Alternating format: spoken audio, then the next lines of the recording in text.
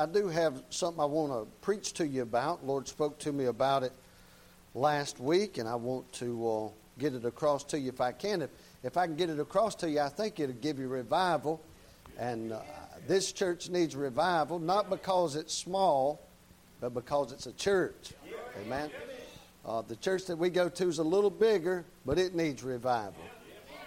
And the church that I go to is a little bigger than this, but I promise you it has the same problems and the same kind of people. And it's no better, it's no worse, it's no different. It's a church, and it needs revival, it needs help. And this one does too. I know that that's a fact. In my prayers, I try to pray for preachers that I know, pastors that I know, and along with praying for those fellas, I know that if they're a pastor, then they got folks in the congregation, and I know that those people have the same needs that you do. You got a cousin you know needs to be saved, don't you? Well, so does those people up there in Delaware. All churches have the same problem. Let me tell you this right off the bat. If you think you can jump ship from here and go somewhere else where it'll be different, you got yourself another thing coming. Now listen, the only thing that might be different, more or less, is they might believe the book more or less. That you can get different varieties of that. But when you're talking about people, you're getting people, no matter where you go, no matter what. And the most spiritual people that you know need revival. They need help. For all have sinned and come short. And I'm saved. Let's see, who all saved in the building? Everybody in here saved? You're all saved and come short of the glory of God. Is that true or false? Well, I mean, then we all need help. We all need revival. And I think if you would take heed to the message, really, Brother Mike, I heard you preach that message tonight, and I believe it. Well, that ain't going to do you much good. You got to put it into action. You got to do something with it and use it. And if you'll do that, then you'll get something out of it, and the church will get something out of it, and I believe the church will grow. And the church growing is not going to solve all the problems, but a church ought to grow. But sometimes the problems that you do have will keep a church from growing, and because the emphasis is not on growing. When I say growing, I mean people getting saved, and people getting discipled, and people growing.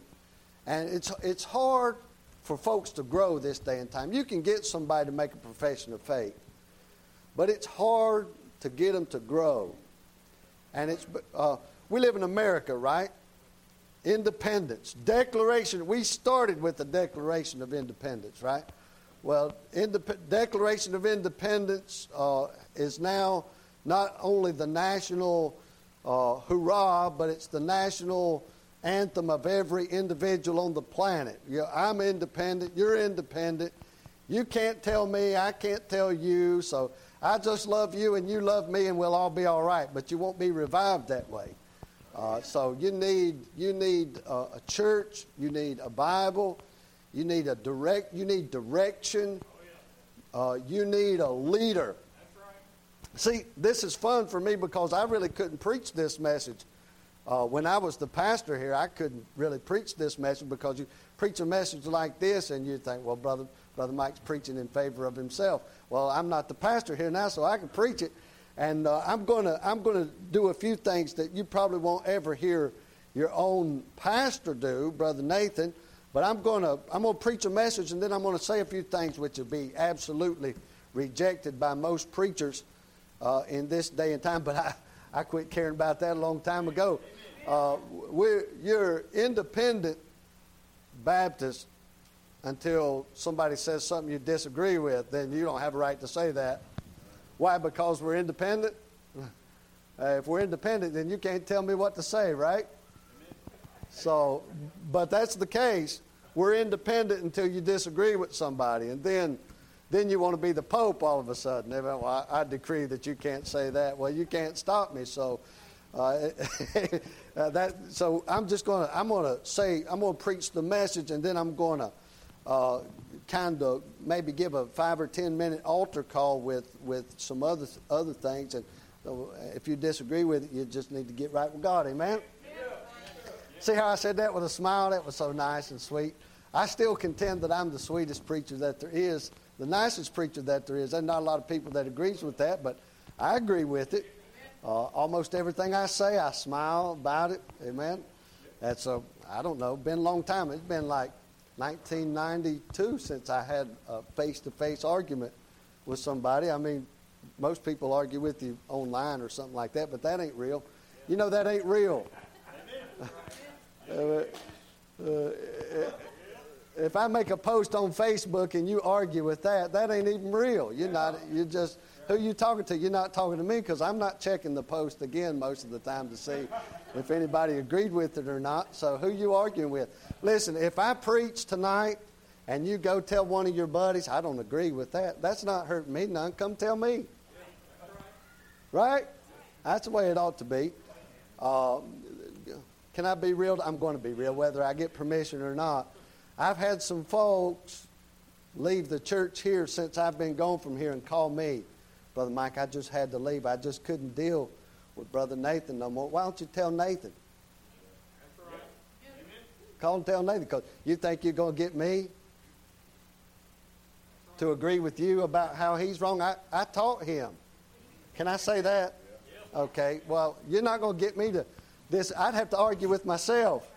I'd have to condemn myself. Now, if he starts teaching, pedo-baptism or something like that, baptizing babies, then, but still don't call me because I can't do nothing about it. We're independents. See how that goes? But if you call me and tell me you got mad and left, I'm going to tell you you're wrong. You need to get back in here.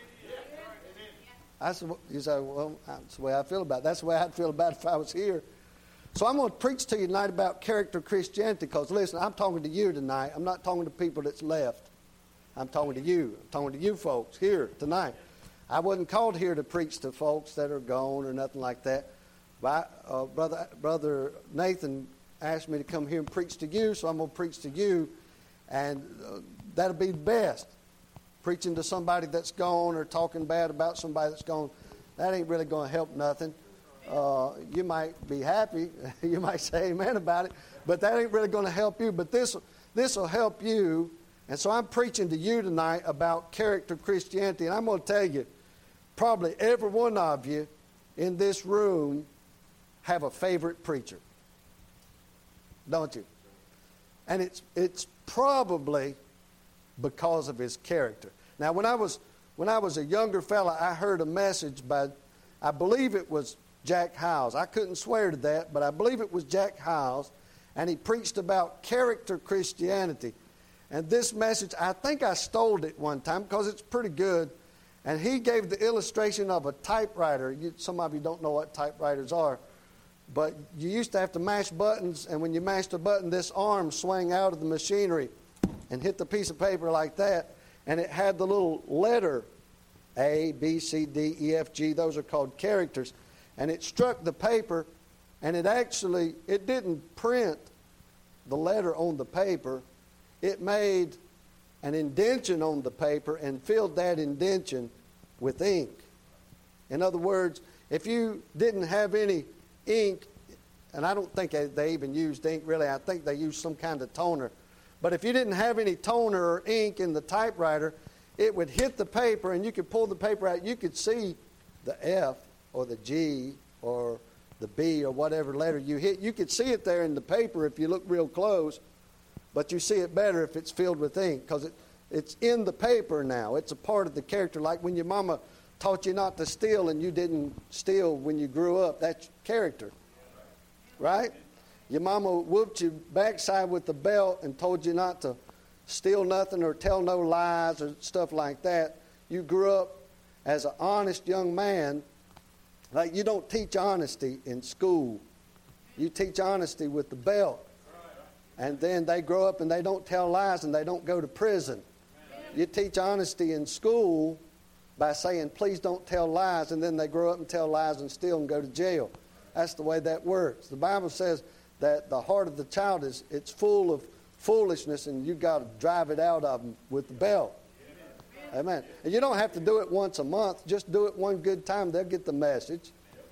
I gave all of my girls whoopings about once or twice a piece, and their mama might have gave them one or two, and they're doing all right. They could turn bad tomorrow, but I ain't talking about tomorrow. I'm talking about so far. I don't know nothing about tomorrow, do you? But I know what so far. So far, it worked pretty good. And Tori there's 21. She gets out of line tomorrow. I'll whoop her tomorrow. But so far, I ain't had to do that. Had to just do it a couple of times, let them know you mean business, and live right in front of them. Whatever you tell them to do or don't do, that's up to you as a mom and daddy, and you better read the Bible and see what God says about that as well. But whatever you tell them not to do, don't do it yourself. And whatever you tell them to do, you do that yourself. And things will turn out pretty good just by that, because your kids like you. Brother Clint, your kids like you. That's just the way it goes. That little girl likes you, don't she, Tommy? Yes, they like you. They're already on your side. But the best way I know of to get them off of your side is to tell them to do something and you do something else. They're not going to be on your side very long. Those are human beings. You know how you can look at somebody and you'll be like, that ain't doing right, and kind of get this, bitterness between you. You look at them, they say they do something, they say they're a good Christian. Of course, these days and time, you're supposed to love everybody and, just have all the grace. I don't believe that no more than the man in the moon. I do believe in grace, but I don't believe I'll ever look at, some of these people that's on television and just say, well, I know they homosexuals and everything, but, I just have all the grace. No, you give grace when they ask for it. They say, hey, I know my life is contrary to yours, and now, I'm going to still be the way I am, but I want you to accept me. The answer is no. But when, hey, I know I'm offending you with my lifestyle, I'm going to try to do better. Will you help me? Okay, there's where the grace comes in. Amen. And you're not the end-all, be-all. You're not the standard. The Bible's the standard. We understand that, but we are trying to live by Bible standards, ain't we? Well, we still got some things to work on. We understand that we're coming short, don't we? But we quit stealing, right? Me and Brother Nathan today, we were talking about some guy molesting a child. None of us ever done that, right? Like everybody in the room, you should be emphatic about that right now. Well, I'm not very ready to have grace on somebody like that. You say, well, God knows everything about today and tomorrow and next. I don't know what you're going to do tomorrow. So you molesting kids, best thing, I just don't know what to tell you about that. Well, you're supposed to have grace. Well, I ain't going to do it. So, I don't know what to tell you about that. All I know is somebody living contrary to the way God already showed me I'm supposed to live, then I can't walk with them until we get in agreement. And that's not a lack of grace. That's an abundance of caution and good sense. That's just the way that is. So what I'm going to talk to you tonight is about this character thing is it's not about, I gave you the example of character and character Christianity, but the kind of character Christianity I want to talk to you about tonight is, remember I asked you if you had a favorite preacher? This character Christianity I'm going to talk to you about is why you like that particular preacher you like. And be mindful right here at the start, I don't care who it is. You like who you want to, and you hear a good preacher, that's good and wonderful. I'm not saying you can't do that, but I'm going to give you a better reason to like the preacher than the one you already got. Because some of you got a favorite preacher, and the reason that he's your favorite preacher is he does what I've done so far. He gets up and talks, and he's real even-keeled, and everything's just that way. And for somebody else in the room, you might like the preacher that gets back in a fight and stands there, whoa! Bless God! God's going to get you! God's going to whoop you! God's going to save you! God's going to love you! And just can go like that for 45, 50 minutes. That might be what you like and why you like it. That, you see what I'm talking about now? That's a character. If I said cartoon character, you would know a little more you'd have a better reference of what I'm talking about tonight, character Christianity. Because, listen, folks that like Jack Hyles don't usually like Dr. Ruckman. And folks that like Dr. Ruckman don't usually like Billy Graham. Right? And pretty soon it becomes a style, a character, a tone of voice. And I'm afraid you like a character more than the thing you should like. And the thing that you should like is what we're going to talk about. Did I pray yet? Of course I didn't. Got up here and started running my mouth, didn't I? Let me pray. Lord, thank you for your goodness and for your grace. And Lord, I do know beyond a shadow of a doubt that this will help us as individuals. It'll help us as a church. And I pray that you'd help us as a church. I pray you'd stir our hearts and challenge us, dear God. And Lord, I thank you and praise you for allowing me to be here. I wish my wife could be here with me. I know she wants to be here. I know she's listening. And Lord, I pray that you'd help them, bless them where they are. I hate to be separated from them. But Lord, I do thank you for your goodness and grace and letting me and my daughter be here tonight, God. I pray that you would use me while I'm here. I pray, oh God, that you would bless, and I pray, God, that you'd do a work in this church, God, that I know you want to do. And Lord, I'll thank you and praise you for all that you do. In Jesus Christ's name I ask these things. Amen. Amen. All right. Now, John chapter 5, let me read the scripture here. Let's start reading in verse number 39. And I really want to read 37 and 38 too, but I might come back and read that in a minute. Verse number 39, I lost my glasses the other day, so I have to get exactly the right distance before I can be able to see it. Search the scriptures, for in them you think you have eternal life, and they are they which testify me. Now let me read verse 43, because 43 is really the text verse. I am come in my Father's name, and ye receive me not. Now we're on God's side, right? We believe, a Trinity, God the Father, God the Son, God the Holy Ghost. We believe that kind of stuff. But he says, I am come in my Father's name, and you receive me not. In other words, you're not on the Father's side. So let me ask you right off, just a simple message tonight. Are you on the Father's side? Now, ain't that most important? Hey, do you like, let me think of some good preachers. You like Lester Roloff? Or do you like Cody Zorn? I like both of those. I'm not putting those guys on opposite ends of the spectrum. But that's both of those guys have totally different characters. They have different styles. One of them's wide open, and I love it. Cody Zorn, he's wide open, and I love it. Lester Roloff, pretty even keeled. Lester Roloff talking a monotone and scald your hide. Amen. That's good preaching. I like both of those. Amen. But somebody says to me, they said, hey, have you heard, I get this question a lot because I don't believe in the gap theory. They say, hey, do you know Gene Kim? Have you heard Gene Kim? I get that a lot. Me and Brother Nathan was talking about that today.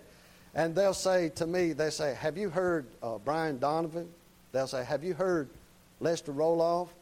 And really, my answer for those things really has become, and they'll say, have you heard Gene Kim? I heard what he said. Have you heard Lester Roloff? I heard what he said. We had a preacher on Sunday morning. Somebody said, what did you think about that? And I said, well, I heard what he said, and I'm still thinking about whether I like it or not. Now, I haven't done my due diligence, so I still ain't made up my mind yet about that particular sermon. Sometimes I can't figure it out for a little while. Sometimes I like to think about it. But I'm not even thinking about whether I like the guy that preached the message or not, because to me, that's irrelevant. Paul the Apostle came to town one time and preached, and the Bereans, because the Bible says they were noble, said they went home and searched the Scriptures to find out whether the things were so. Now, when you read your Bible, you're going to find characters. There is no way to get rid of characters. Elijah and Daniel are not the same people. But they both serve the Father. That's what he's saying here. He says in verse 43, I am come in my Father's name and you receive me not. Well, what a coincidence. They didn't receive Daniel either. They didn't receive Elijah either. A lot of times there's somebody preaching the hard truth, and that's what truths are. It's hard. Like if those things that you hear from preachers weren't hard, you wouldn't have had to got up and come down here tonight. You could have figured it out yourself right there in your living room. But that's not the way God set it up. God said get up off the couch and get down to the house of God and meet together. Forsake not the assembling of yourselves together. Because there's some hard things that has to be said, and it takes a preacher with some guts to get up and look at people in the face who he loves and cares about and say, hey, you're wrong about that right there. You better get that straight. That takes some gumption. And I might add, it takes love to do that. Amen. Ain't none of you mamas ever told your kids to stop their lying and stop their belly aching and stop their complaining. Ain't none of you ever told them that because you didn't like them. Is that true or right? And all this talk about love is being talked about by people who don't know what love is. They have no idea what love is. And all these people that are talking about hard preaching are the hardest preachers you ever heard in your life. You got fellas right around here that talk about how hard Brother Nathan is and how hard Brother Mike is and how hard Brother Mark is. They talk about how hard that if you went and sat in their church for a couple of weeks, you'd find out they was calling people right out, hey John, you old stupid idiot, you old rotten devil. That ain't me. And then say, oh, I can't stand this hard preaching. Well, what was that? You just called the guy's name out, embarrassed him in front of 40, 50 other people. That ain't hard. What are you talking about? You don't know what you're talking about. What it is some other preacher has a different character than me, and I'm upset now. My congregation might start liking him, so I'm going to have to start putting that down. That's what that is. That's what that character... Listen, when I read Daniel, when I read about Elijah, when I read about John the Baptist, well, I'm reading different guys. You know what? I tend to like them all. Amen. You know who the nicest preacher in the Bible is? Right here. We're reading it right here. John. He's the nicest preacher in the Bible. Amen. What? John the Baptist. John the Baptist? He's cold-blooded. John the Baptist down there baptizing people and looks up over on the other shore and sees some folks come down and he goes, who told you devils to come down here?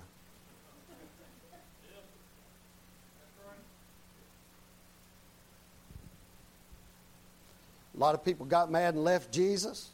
And Jesus turned around to his other friends and said, y'all want to go too? But this day and time, you're supposed to chase people. You know what I hadn't figured out yet? I'm going to try to take the whole hour, okay? You know what I hadn't figured out yet? I hadn't figured out why somebody gets mad and leaves the church, and then church members come and tell the preacher, so, Brother Mike, you know, I think you was, you know, pretty rough, pretty wrong. Did you go tell them that?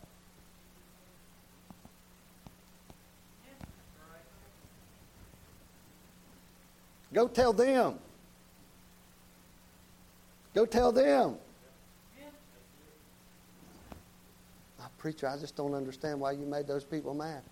Go tell them, say, hey, I don't understand why you mad at the preacher.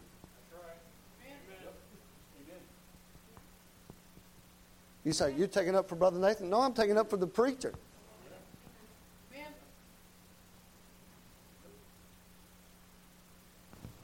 There ain't no Brother Nathan in this church. There's no Brother Allen at my church. There's no Brother Mike at my church. There's a preacher there, though. Amen. All you folks, you like Brother Nathan, do you? But there ain't no Brother Nathan sitting up here right now.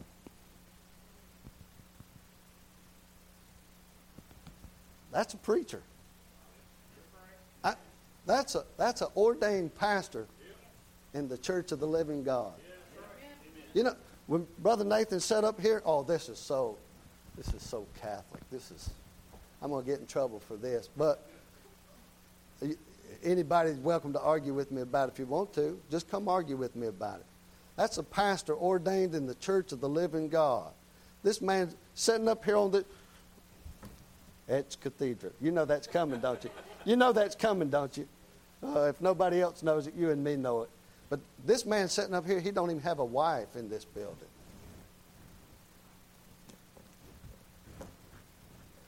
But did you know he got to be his wife's pastor? You know how difficult that is? I know how difficult that is. It's rough. Hardship.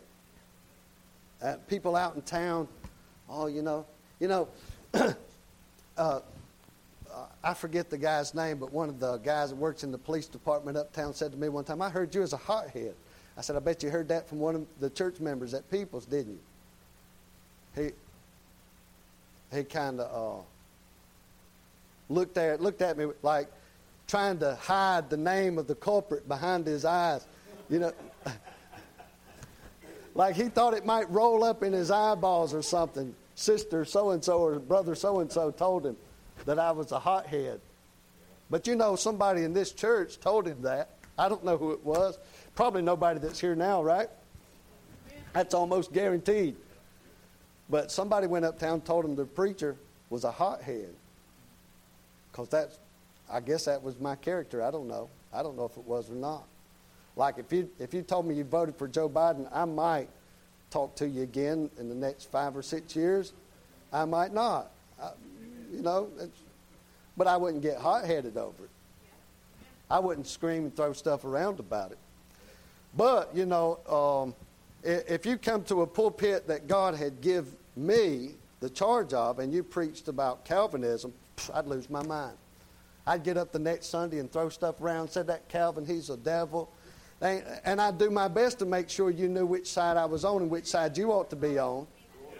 If that's hot-headed, so be it. And if that never happened, but if it did happen, you know what should have happened after that? Everybody in the room should have went out and said, boy, the preacher really hit Calvinism. I mean, told everybody between here and St. George, Brother Mike really busted Calvinism last week. That should have been what went on. That should have been what went on. But see, people don't like that side. When they talk about character, they don't like that kind of stuff. They don't like that kind of stuff. But I don't know why. I mean, how many of you is Calvinist in here? I'm not. So we on the same side, right? So let me get this right. Like, let's be carnal just a minute, right? Like, if we go to see a Clint Eastwood movie, do we want to see Clint Eastwood die? Do we? We want Clint Eastwood to pull them pistols and shoot like 9 or 10 people, right? And after if we go see Clint Eastwood and he pulls them pistols out and shoots 9 or 10 people, that's Friday night, it's movie night, right? Saturday, I'm calling up all my friends. Hey, I seen Clint Eastwood last night. Man, he pulled that one pistol and shot these 3 guys over here. And pulled this pistol and shoot these 3 people over here. Put it back in, pulled out his middle gun and shot 2 guys in the center. Man, you should have been there. It was awesome. It was awesome. His hat didn't even move on his head when he done that. He was on horseback when he done that. His horse was balancing on a big beach ball while he done that. And we'd have told him every detail. You know I'm telling the truth, don't you? Top Gun, he flew up over the top of this thing and turned the plane this way and come over this way and let loose 2 rockets and hit this guy with 1 rocket and that guy with the other. And the machinery don't even work that way. He's the baddest man who ever sat in an F-18 aircraft. That's the way people talk about it, ain't it?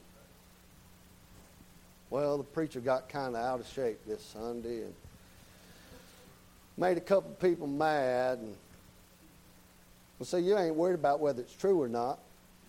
You're just worried about his character, his tone of voice.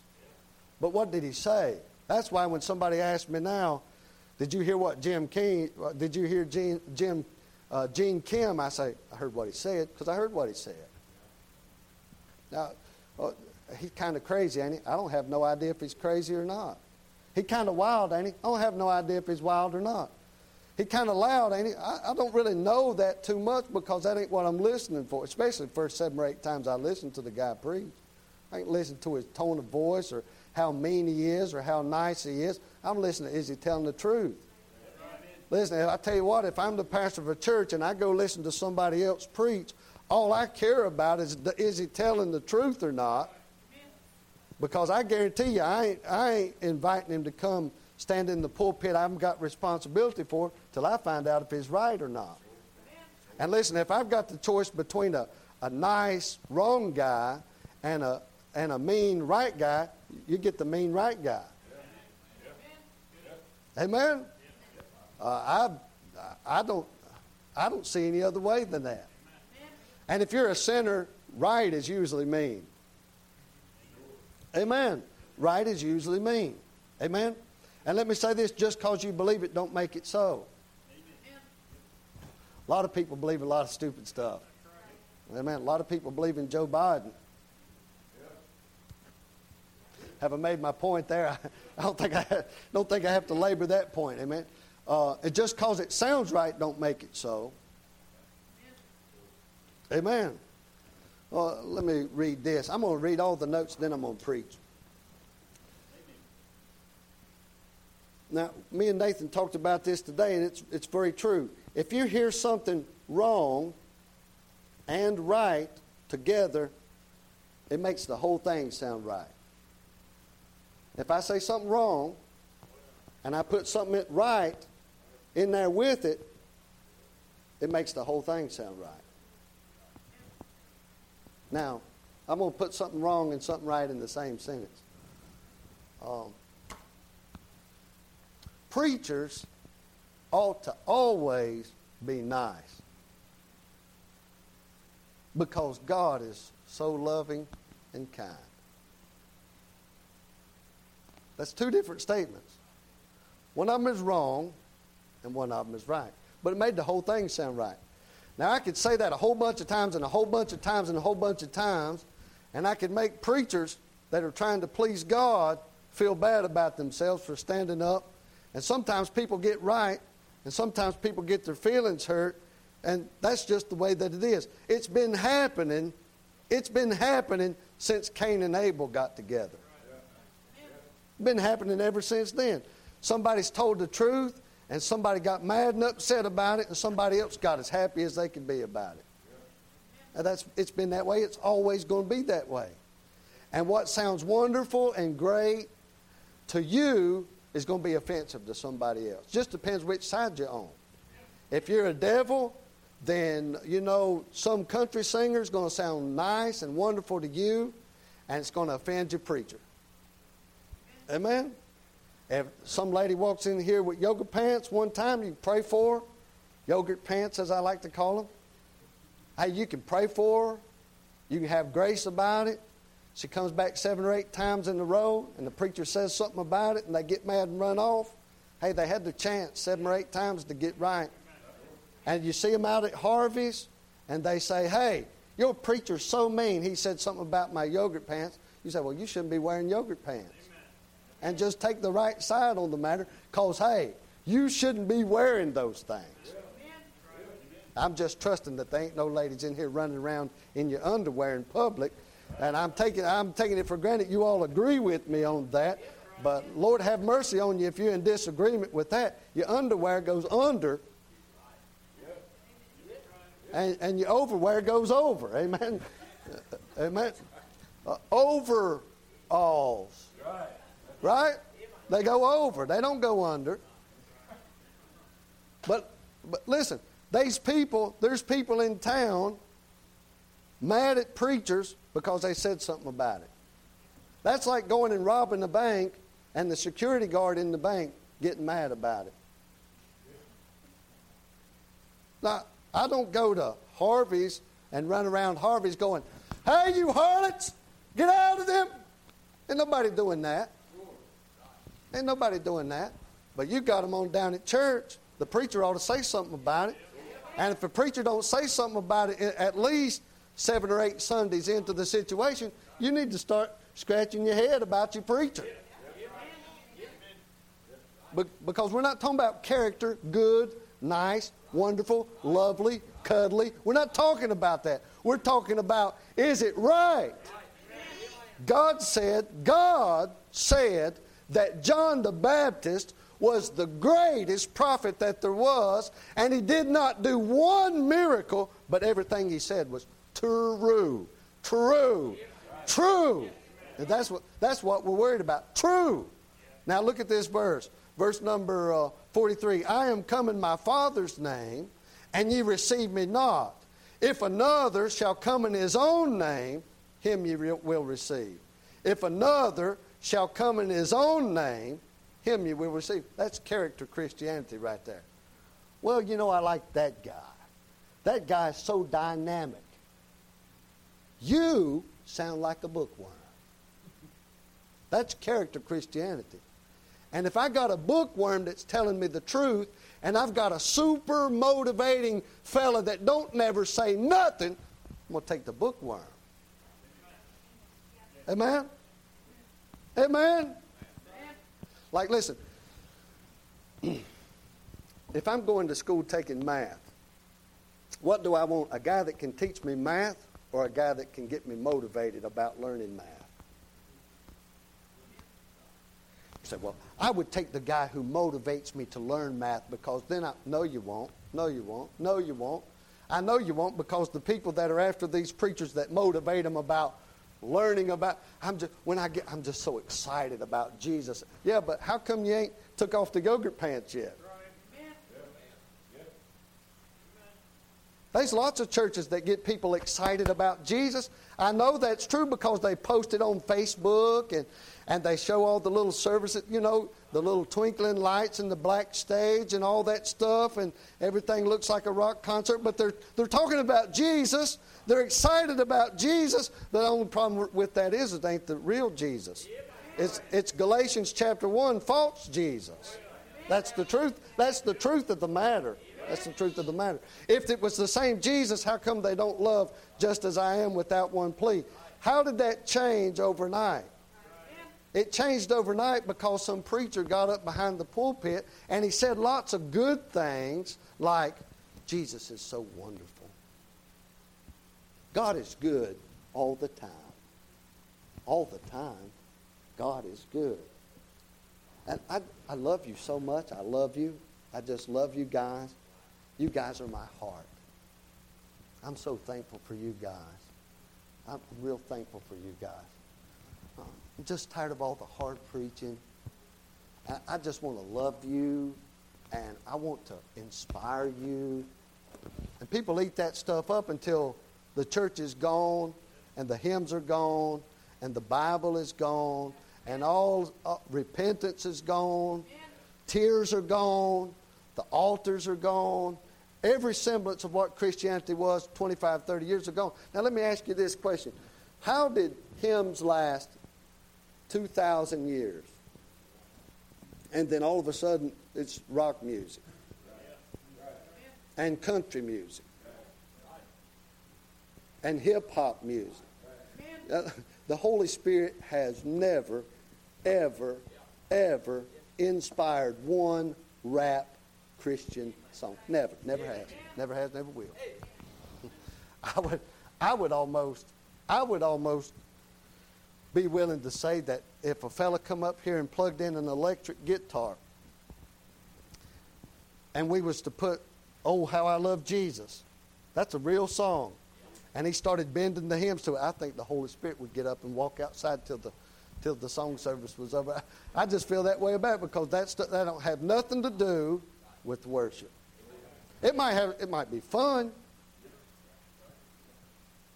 Listen, you might have a carnal ear that likes it, even if you love the King James Bible. But that don't make it spiritual. Don't make it spiritual. Did you know you could like the King James Bible and unspiritual things at the same time? But you try to mix them up and God will leave you alone. He'll leave you alone. So, Brother Mike, why are you talking to us? We're like the core group of the church. Yeah, but the core group of the church can follow the rest of the crowd one at a time. How do you think they got 4,000 people at this Arise charismatic thing junk that they had going on in Tennessee a couple of weeks ago? How do you think they got people like that? Well, just one at a time. Oh, I better not say nothing bad about C.T. Townsend. You know, somebody might, think bad of me or call me, mean or something like that. I'm not mean. I'm just on God's side. That junk ain't real. They had that stuff in 1970s when I was growing up. It was called the Charismatic Movement then. It's still the Charismatic Movement now. Well, they're all independent Baptists, King James Bible believers. Them Charismatics were King James Bible believers in the 1970s, but they ain't now. And you mess with it now, and you won't be in a decade. And I don't know about you, but I got a 9-year-old boy about the same age as Marshall here, and I intend for my boy to be what I am now and what my preacher was 30 years ago and what his preacher was 50 years ago. Because I got news for you. God ain't changed none. God ain't changed none. You say, well, at one time, these hymns you like now were brand new songs and somebody back then don't like them. Hey, I'm willing to get rid of those too if you are. I've had them tell me that, Brother Nathan. They'll say, hey, When We All Get to Heaven was pretty racy for its day. Okay, let's get rid of that one too. I'm not going to argue with you about that. If When We All Get to Heaven is too racy for you, we'll throw it out. Okay? I'm not going to argue with you about that. You want to make that point? No, they don't want to make that point. They don't care nothing about when we all get to heaven. They want a little George Jones in their giddy up. They want a little rock and roll. They want, because they still like that stuff. I got news for you. I still like it too. My flesh likes rock music as good as it ever did. But my soul don't like it as good as it always did. The Spirit of God don't like it. Listen, when I got saved, I didn't turn around and go, I hate rock music. No, the Holy Ghost come to me and said, I hate rock music. And I said, well, I'm going to pray about that. Ain't that the way it happened with you? Now, you might have got an extra dose of the Holy Ghost and been like super spiritual right from the new birth. But that wasn't me. But I started reading my Bible, and God started dealing with my heart. And a preacher said, hey, the reason you was the way you was before you got right with God is there was a bunch of junk out there in the world that the devil had his hooks in you through. You need to get rid of some of that stuff. But now they're trying to drag it into church with them. And that's why ladies got yogurt pants on in church today. Amen. Amen. So, Brother Mike, won't you talk about... I hadn't saw no fellas come to church with yogurt pants on yet. But, hey, I hadn't been to the gym in 4 or 5 months. Last time I went to the gym, Planet Fitness. Last time I went to the gym, Brother Tommy, a fella came in with yogurt pants. I said, I can't handle this. I cannot handle this. I went home. I ain't been back since. I need to cancel my subscription, don't I? I thought about going back, but I'm afraid I'll see that guy again. I don't want to see that. I hate it that there's men out there that's falling into junk like that. I hate it that there's women doing that too. Amen. I don't get it. But anyway, now I'm going to preach you the message. Okay, I got the notes out of the way. I'm going to preach you the message. He says, verse 39, search the Scriptures. That's what you need to do. That's what you need to do. First step to revival, start searching the Scriptures. Look what he says. For in them ye think ye have eternal life, and they are they which testify of me. Look again. Search the Scriptures. For in them ye think ye have eternal life. You know what he's telling them? He said, you don't have eternal life. He said, search the Scriptures. He's saying, look again. He said, in them ye think ye have eternal life. What he's telling them is, he said, you've been reading your Bible, and what you think is right about that Bible. You've read your Bible, and you said, this is the way it is.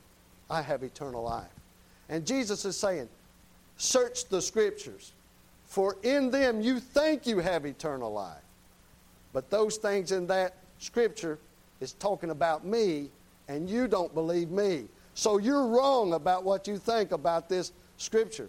Amen. Search the Scripture, for in them ye think ye have eternal life. But those Scriptures are talking about me, and you don't believe me. Amen. So there are a lot of Christians today who are in hot water because they love a preacher more than they love God. Hey, listen, I was trained by preachers. I listened to preachers. I got my doctrine from preachers. And if you said, hey, the gap theory is false, almost immediately, now I'd say, oh, no, it's true. And almost immediately, my mind would go to, Dr. Ruckman said,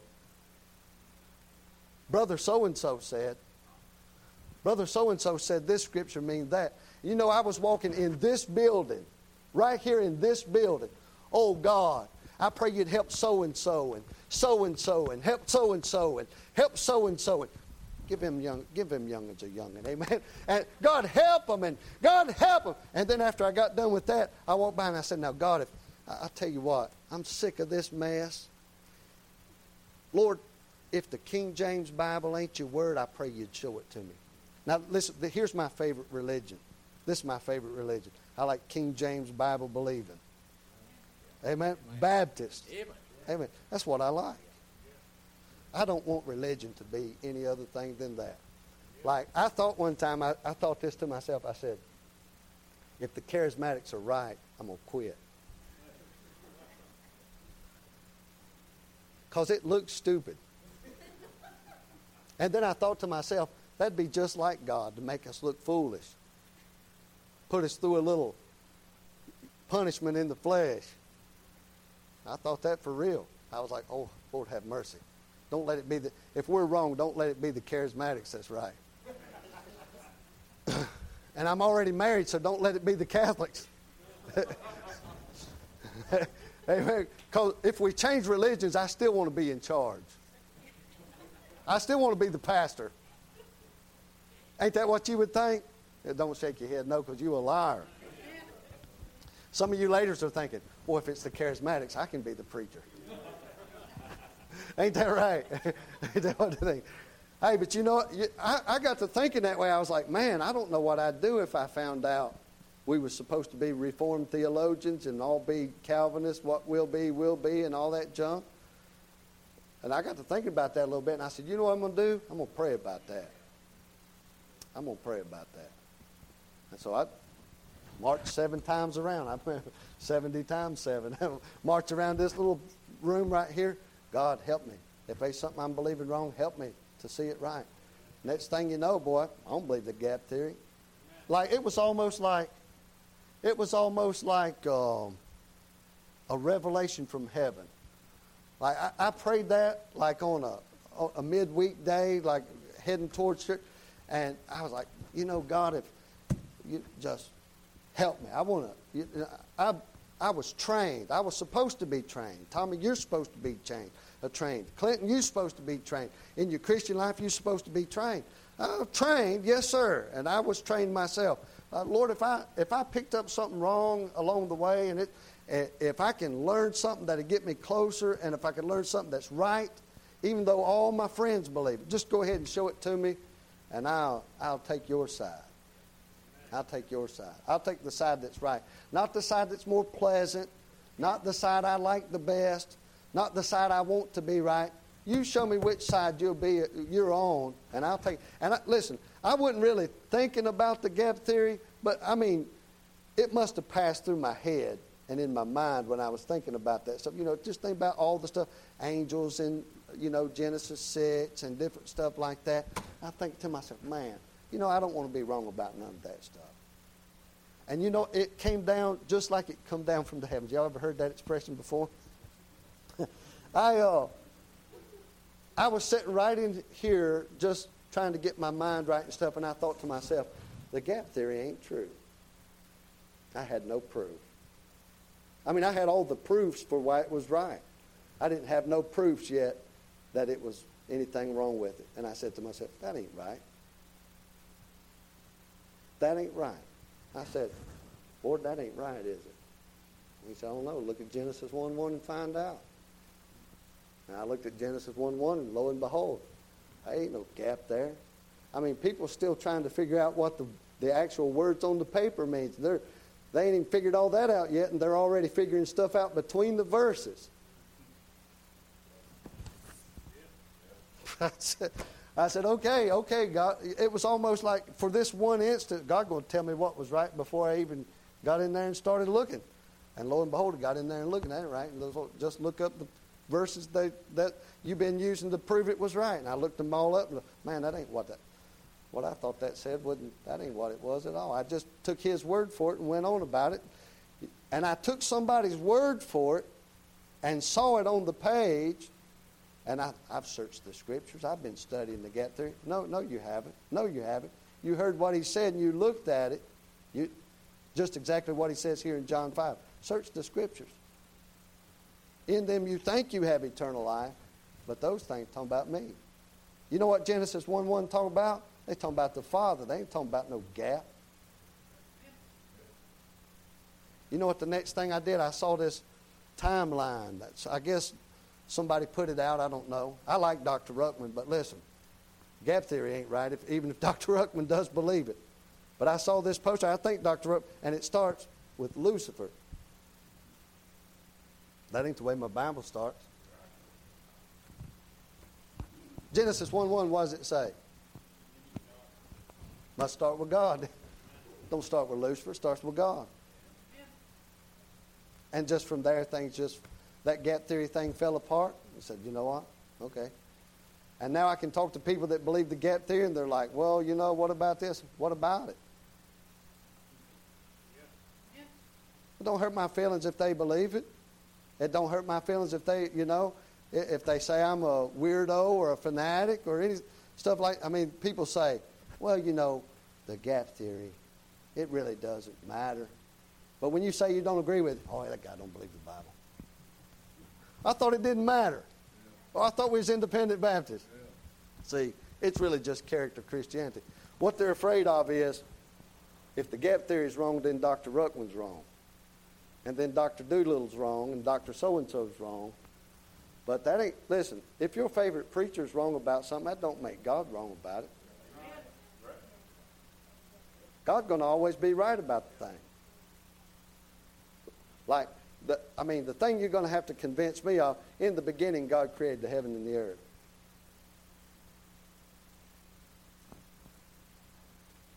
You'll have to disconvince me of that. That probably ain't even a word.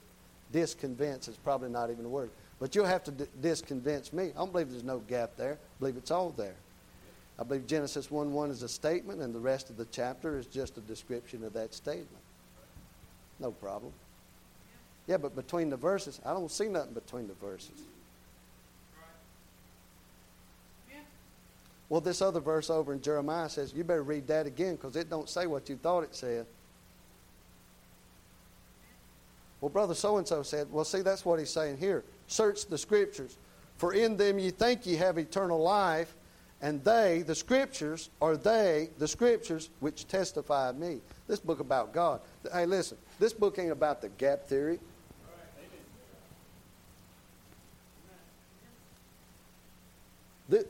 This book ain't about no angels in Genesis 6. I'm not saying they're not there. I'm just saying the book ain't about that. And would you believe, Brother Tommy, that there's a lot of Christians that's more interested in the gap theory? Again, let me say again, if somebody believes the gap theory, I don't care. You don't get saved by believing or not believing the gap theory. I'm okay with that. I just think it's wrong, that's all. But see, the way that I came to not believe it is to stop caring about some other preacher's character. And whether some other preacher was going to be demeaned by not believing or not agreeing with me, listen, that is not important. And when you have a preacher that'll stand up and tell you the truth, you've got a blessing. And if you don't think you're being told the truth, you can go home and search the Scriptures and find out if it's true or not.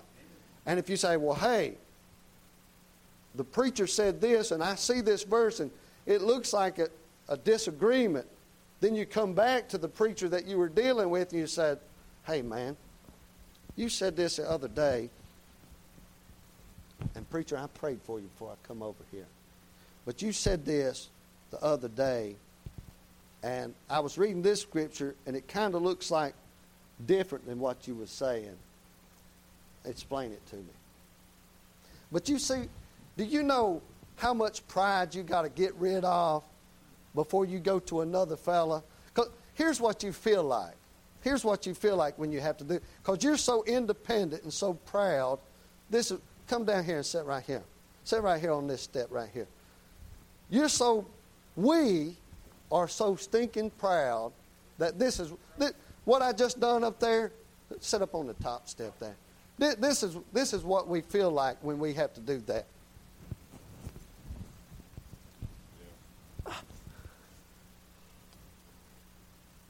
Oh, great and mighty Oz, would you please explain to me what you meant when you... See, that's what you think. You think if you don't understand something and you got to go ask your pastor or some preacher about what he's talking about, you think that somebody's going to build a neon sign down on the main street of Folkestone and say, Tommy don't know what Genesis 1:1 means. And nobody's going to do that. Nobody's going to do that. No, half of the Baptist preachers, probably more than that, probably 90% of Baptist preachers would rather cut their own throat than to go to somebody and say, hey, I was wrong about that. And you was right about that. You know what? You know who people talk about? Either they talk good about a God preacher. They talk good about, the man. Somebody that's got 4,000 people coming to their charismatic meeting, they'll talk about those guys. You know what they'll do? They'll say, man, did C.T. Townsend had 4,000 people. Wow, 4,000. Well, he ain't even got a third of what that old fella out there in Texas has got. Small change, ain't it? Well, anyway, I think Jesus had 5,000. Anyway, some well-known guy like Dr. Ruckman that they can't touch, they'll talk good about him. But think about this now. When's the last time you heard an everyday, ordinary preacher say something like, folks, that guy down there in Folkestone that's got 20 people in the church, that guy, he really showed me a thing or two. They ain't going to do that. You know why? Too much pride. Too much pride. They'd rather be wrong. They'd rather be wrong about something and stick to the memory of some fella that's been dead, because the dead guy don't take nothing away from their pride. They'd rather stick with the dead guy that was wrong, because they all see themselves as the next guy. I'm the next. I'm sorry, there ain't no next Dr. Ruckman. I'm the next Lester Roloff. There ain't no next Lester Roloff. Like, if God needs another Lester Roloff, I believe he's well versed in raising the dead. You can go back. Like, God is well versed in raising the dead. He's real good at it. And man, God step out in any graveyard he wants to and said, here lies Lester Roloff. Get up, boy. Lester'd pop right up. Lord say, here, I bought you this suit. You smell kind of bad, Lester. Take a shower and put this suit on. I need you to go down here at this church and preach. He can do that anytime he wants to. But I'm afraid what God's left with is men that's too proud to learn from other people and too proud to say, hey, I was wrong about that. I think I gave you a good example many times from this pulpit. Get up and say, hey, I was wrong about that. That's my fault. You ought to be able to do that. You ought to be, and I think being able to do that was able to, it's pretty difficult. Like I've had some major arguments, Brother Tommy, about gap theory. Pro-gap theory. Hey, man, look at this, look at this. Major argument. And to have to go back now and say, ooh, I was wrong about that. That changes a lot. Changes a lot. But you know why you can't get over stuff like that? Because of what we've got now is we've got character Christianity. We've got these guys who are super, gurus. They're gurus. They're not pastors, they're gurus. They got all the answers. They're not wrong about nothing. They've got the mantle of Elijah. They are, and nothing they say is wrong. Even though everything around them is falling apart, Christianity's falling apart because of this mess. And we got preachers that can't listen to Cody Zorn because he's too loud, or they can't listen to Brother Nathan because he's too studious. They can't listen to this guy over here because he's got this problem, that guy over there because he's got that problem. That guy believes in this, so I can't listen to him. Well, is it, wait a minute, wait. Is it because he's got this flaw, or is it because he just ain't your flavor? See what he says here? He says, I am come in my Father's name, and you receive me not. If another shall come in his own name, him you will receive. And that's usually what it comes down to. People like the preacher that says, I did this, and I did that, and I did this, and I done that, and I done this thing right here, and I done that. And bless God, Tommy, I went over there, and I told them this, and I done that thing right there, and I done this, and I done that, and I'm going to do it again. I'm going to do it some more times, so you keep supporting me now. What they say, I know how to fix this. I fixed it before.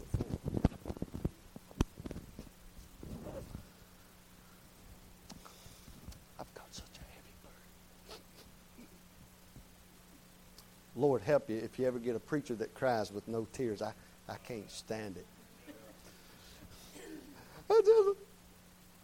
I'm so heavy burdened. Well, where's your tissue at, first of all? Right? I got such a heavy burden. But see, you like that. Because he cares. That guy really cares. Guy come in like that, listen. Guy come in like that and get up here and start playing that game, come in their own name.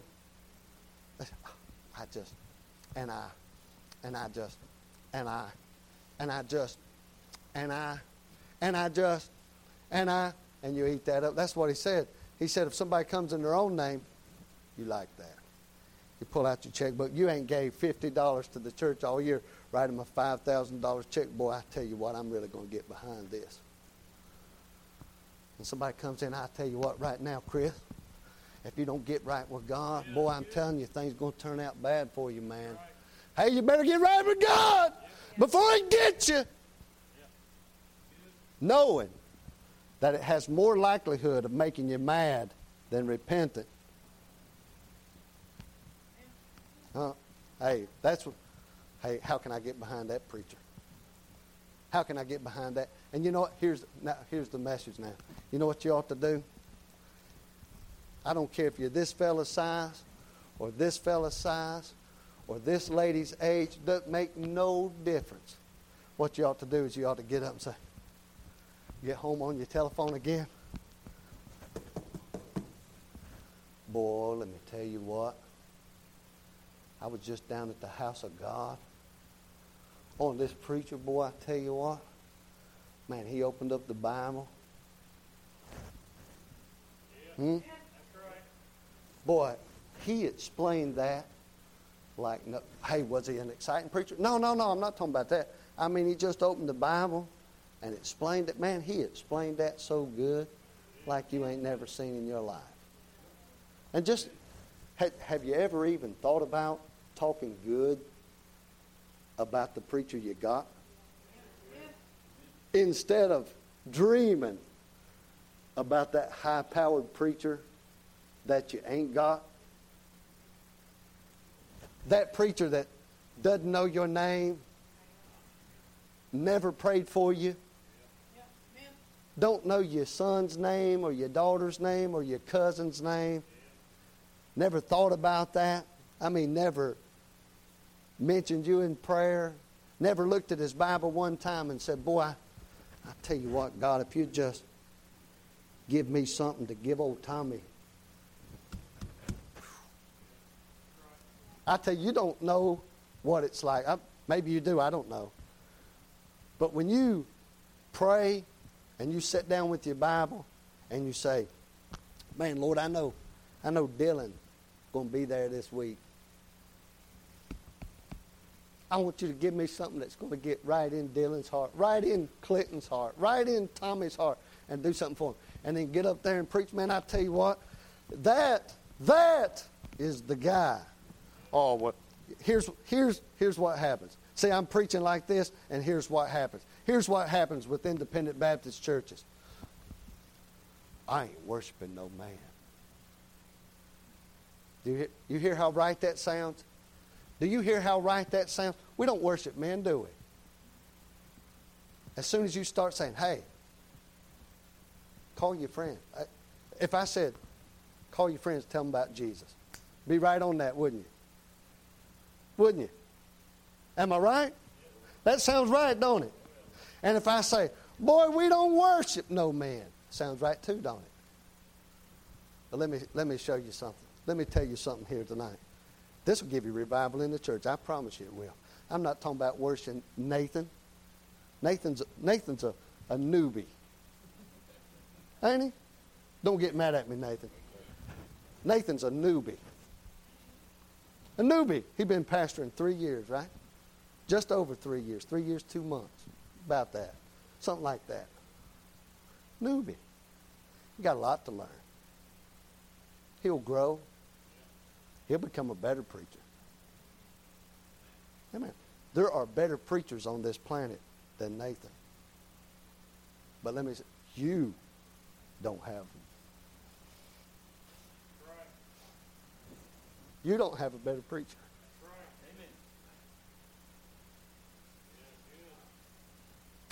I'm not even the one that ought to be crying about that. You, People's Baptist Church, hey, I'll even say this, Folkestone, Georgia, don't have a better pastor than Nathan. I started to say novice twice. He's not a novice. He is a newbie, though. 3 years is still new, amen? Y'all ain't even done with your honeymoon yet. So, some folks around here left before the honeymoon was over. Amen. Amen. You don't have a better pastor than Brother Nathan. And I'm not talking about worshiping Nathan. I'm not talking about burning sacrificing a calf to Nathan. Of course, if y'all wanted to have a pig picking, amen, sacrifice the fatted hog. Amen. Just don't sacrifice it to Nathan, but let him have some of it. Amen. Let him have a Coke and, a ham or two off of it. And amen. Amen. Instead of roasting and sacrificing the preacher, roast a pig and let the preacher have part of it. Amen. But what I'm trying to get across to you tonight, man, is you got a good Bible. You got a good set of beliefs that are biblical, as far as you know. Right? I mean, until you figure out something that's biblically wrong so you can talk to him about it, go ahead and get on board, because we're not talking about, is he fiery, is he lively, is he mean, is he nice, is he sweet, we're not talking about that. I'm not talking about, have you heard Brother Nathan? I'm talking about, did you hear what he said? And with all the problems that there might be with Brother Nathan or Brother Mike or Alan Ryman or Cody Zorn or Dr. Ruckman? Is what he said right or is it wrong? And can you deal with those things? That's the issue. And if you can deal with them, then boy, I'd go home and say, hey, I'm not talking about tonight when there's nothing to talk about. I'm just talking about when he gets up on Sunday morning and preaches. I mean, hey, he'll give you the benefit of the doubt.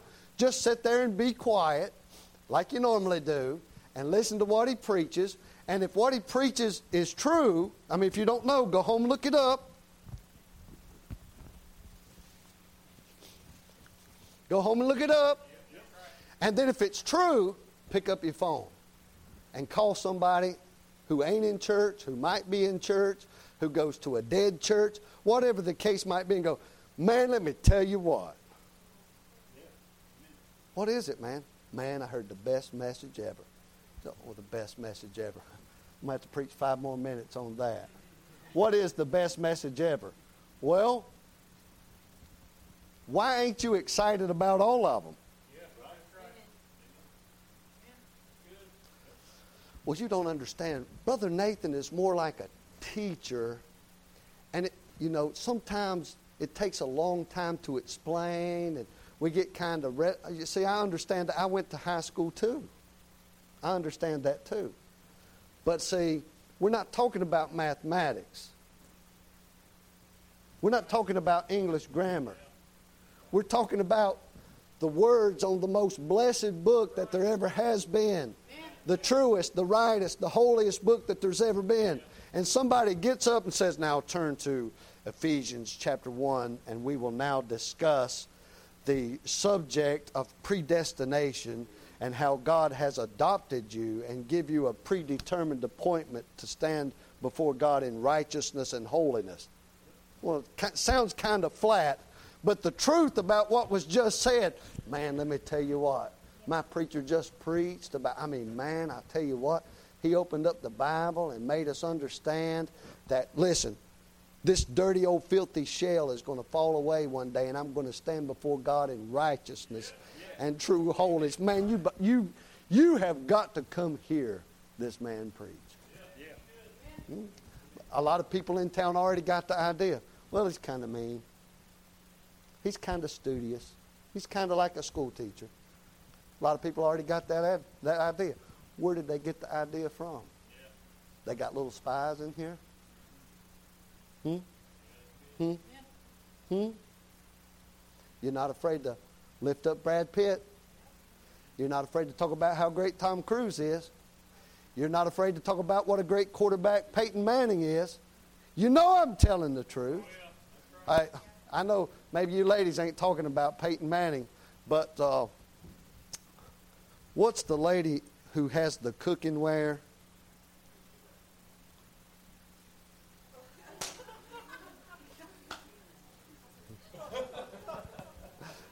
There goes that point.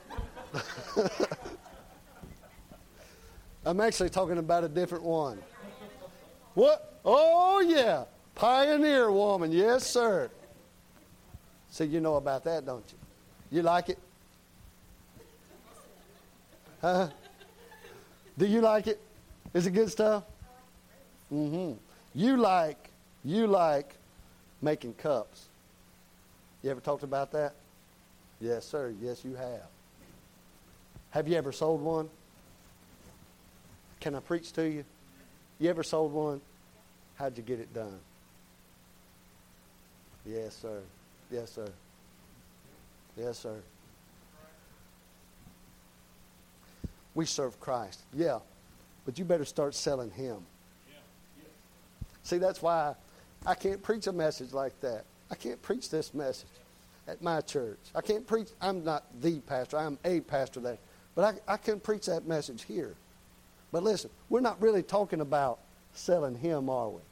But we're talking about a program that's already set. It's already instilled here. The Christian religion is already set here. And He represents it for People's Baptist Church. As far as I'm concerned, He represents it for Folkestone, Georgia. I don't know of any other churches in Folkestone, Georgia. I don't know of any other churches within 100 miles of here that I would go to. That's straight talking. Listen, I'm not talking myself. I'm not talking about myself, am I? I'm talking about you. I'm talking about this. As far as I'm concerned, you've got the best thing going within 100 miles of here. Maybe more. Maybe more. There's nicer buildings. There's bigger buildings. There's churches with gymnasiums. There's churches with gymnasiums and fellowship halls. There's churches with finer seats and better carpet. And there's churches with a lot more air conditioning. Amen? I can tell you that firsthand. I know that for a fact. But there ain't no church around here got what you got. Not one. I'd be more excited about that than Rachel Ray. God help Nathan for knowing that. Amen. I'm going to talk to him about that after church. Hey, but if people don't know what's going on around here, it's because you ain't selling it. You know, I would like to preach to the Southern Baptists across the street, but now I'm talking to you. You ain't selling it. Every kid your age, you live in St. George, right? Every kid your age in St. George ought to know, man, there's a fiery man of God up there. That's right. Yep. He's kind of studious, ain't he?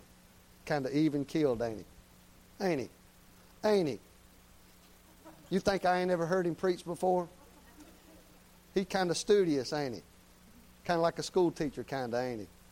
Ain't he? Answer me, boy. Say, yes, sir. Ain't he? Yes, sir. I can't hear you. Yes, sir. Yes, sir. See, you don't know it, but I'm making my second point. Listen, let me make you a promise. If Brother Nathan gets up Sunday morning to preach, and you go, come on, preacher! It ain't going to stay tame very long. Amen. Is it? No, sir. But you're sitting down here. What's he going to drill into us this week?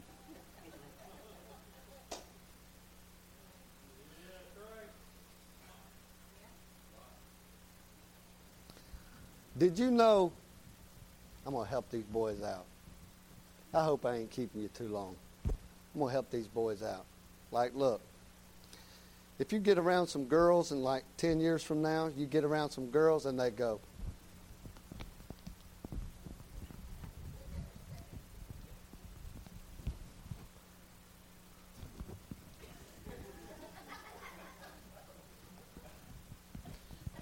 you're going to go home sad. Ain't he? If you come up and sit there and there's a girl sitting here and you sit down and look over at her and grin like you're doing now and she goes,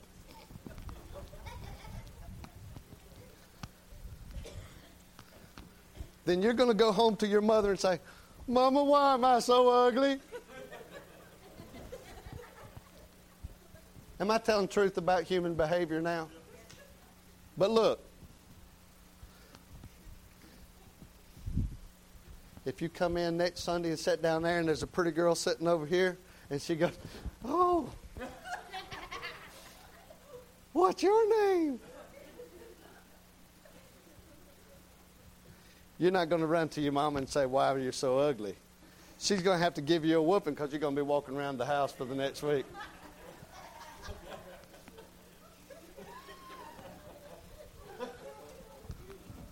I'm pretty.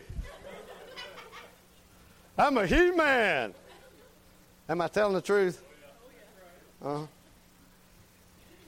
If she runs away, you're sad. If she starts grinning and getting all close, you're happy. It's going to affect you for weeks on end.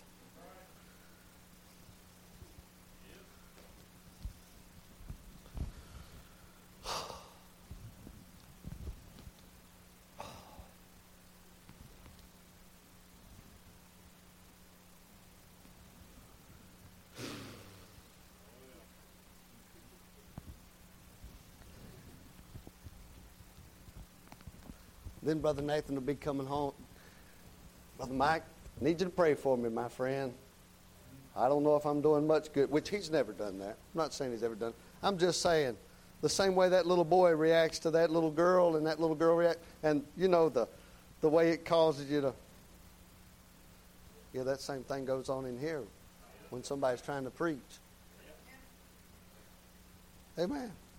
And somebody gets up there and opens their Bible and says, turn to John. Glory to God for John.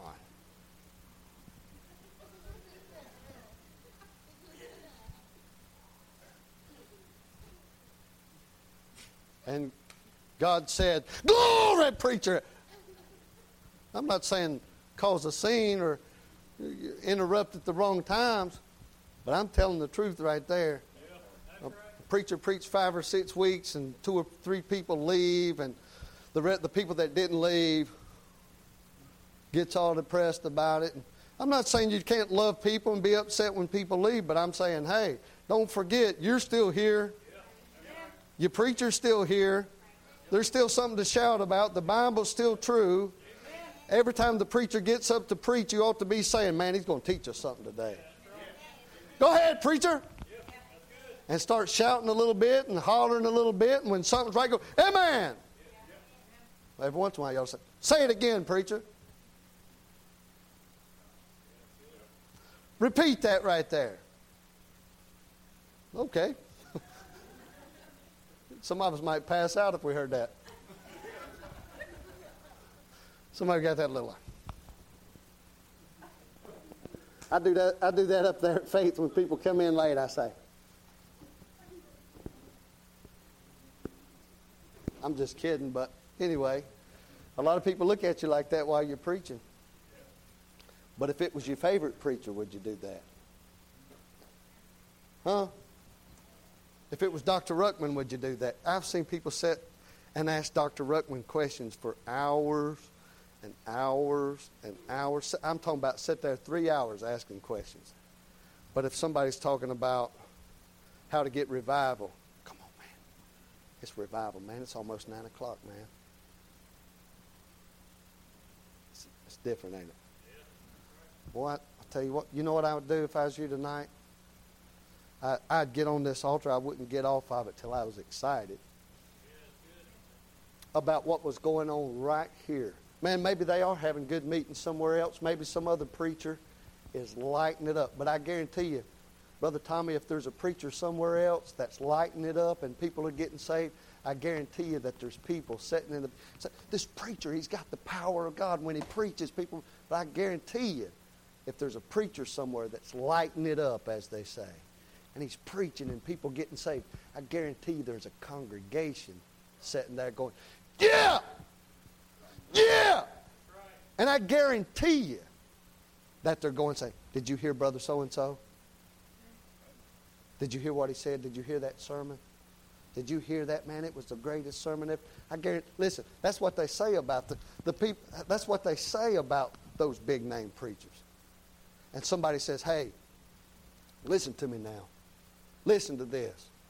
They say, I went to this church and I heard this sermon. It was the best sermon I ever heard. And so the next time somebody goes to hear it, somebody goes with them. And somebody goes with them, and next thing you know, people are driving 100 miles to hear that preacher. That's the way it works. They don't follow people down to the church to hear somebody that made them mad or run this guy off or run that guy off. They don't get that. But if that's all that this town knows, they ain't coming. The people that are here and love it, don't proclaim that they're here and they love it louder than the people that have left and hate it. That's what they get. That's what they get. That's what they get. You have to be louder than your detractors. And listen, are you here? Are you here, Chris? Chris, are you here? Well, listen, what they think about him, they think about you. That's it. Are you here, Tommy? What they think about him, they think about you. And what they think about you, they think about him. There's no difference. There's no difference. No difference. Now, I said I wanted you to hear this. I want you to hear this. Have you seen the country? You seen the mess it's in? You know why people are accepting homosexuality? You know why they're accepting liberalism? You know, because people are standing on street corners going, we're proud of this. We're happy with this. Look at this actress that played this part that promotes who we are. Look at this actor who promotes this lifestyle. And they're preaching it as hard and as strong and as matter-of-factly as any Bible-believing preacher on this planet is preaching what they believe. Are they going to out-promote you? That's a question only you can answer. Amen? I've never found a man I agreed with 100%. They're few and far between. But I know some men I love. And they're not all dead. They're not all preachers that I can't associate with because they're too big for me. The guys I love, hey, if I wasn't the pastor of the church, I'd move here and be a member of this one. Amen? He's younger than you, and this and that. What difference does that make? You have one of the best pastors in the United States. You okay with that? I don't care if you are or not, because I said it, amen. That's right. But I tell you,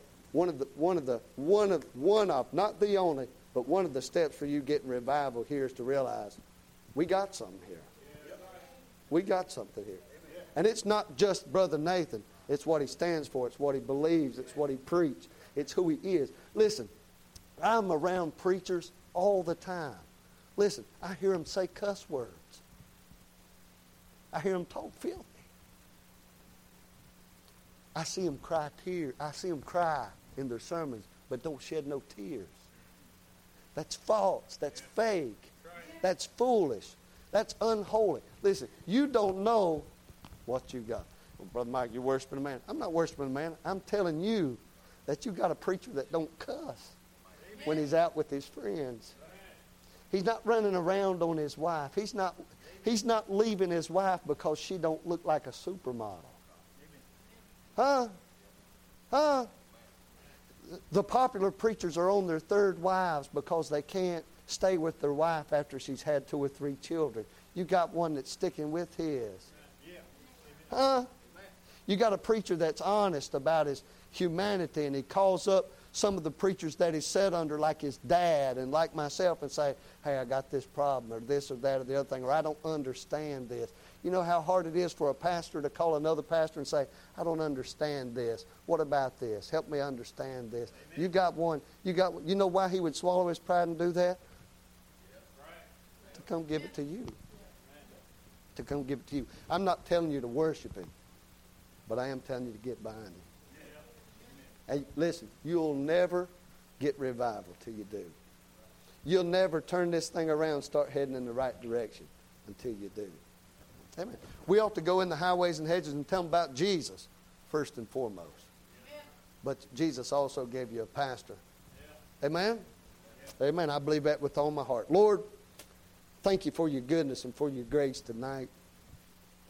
Lord, I've said some things. Lord, I believe I can say these things here because I was the pastor of this church. And Lord, I know what it's like pastoring in a small area where everybody knows everything. I know how difficult it is sometimes, God, to deal with certain things. But I know also that this church has a bunch of good folks in it. And Lord, I believe that also the devil puts a lot of pressure on people not to speak up about certain things. And just like, Lord, preaching this message, Lord, to me it feels like, man worship or something like that. And no doubt some fool somewhere will say, Brother Mike, lifted up Nathan unduly. But I don't believe that, God. I believe preachers need to be promoted. I believe the gospel that they're preaching needs to be promoted. I believe the operation and the works of the church need to be promoted. And to have somebody saying good things about them, not just people saying bad things about them all the time. And let the bad news be the thing that promotes the church. Lord, I believe the people in it are here because they love it. And I pray you'd help them. I pray you'd have mercy. I pray you'd give them power to speak the things that ought to be spoke about the gospel, about the Word of God, about this place. And God, help. Lord, they've got a pastor here, Lord, that doesn't come in his own name and promote his own self, but preaches the Word of God to this people. And I believe this people loves the Word of God. I just pray you'd help them, Lord, to organize themselves behind the works of this church. Make it the first works. And I'll thank you and praise you, dear God, for everything that you do.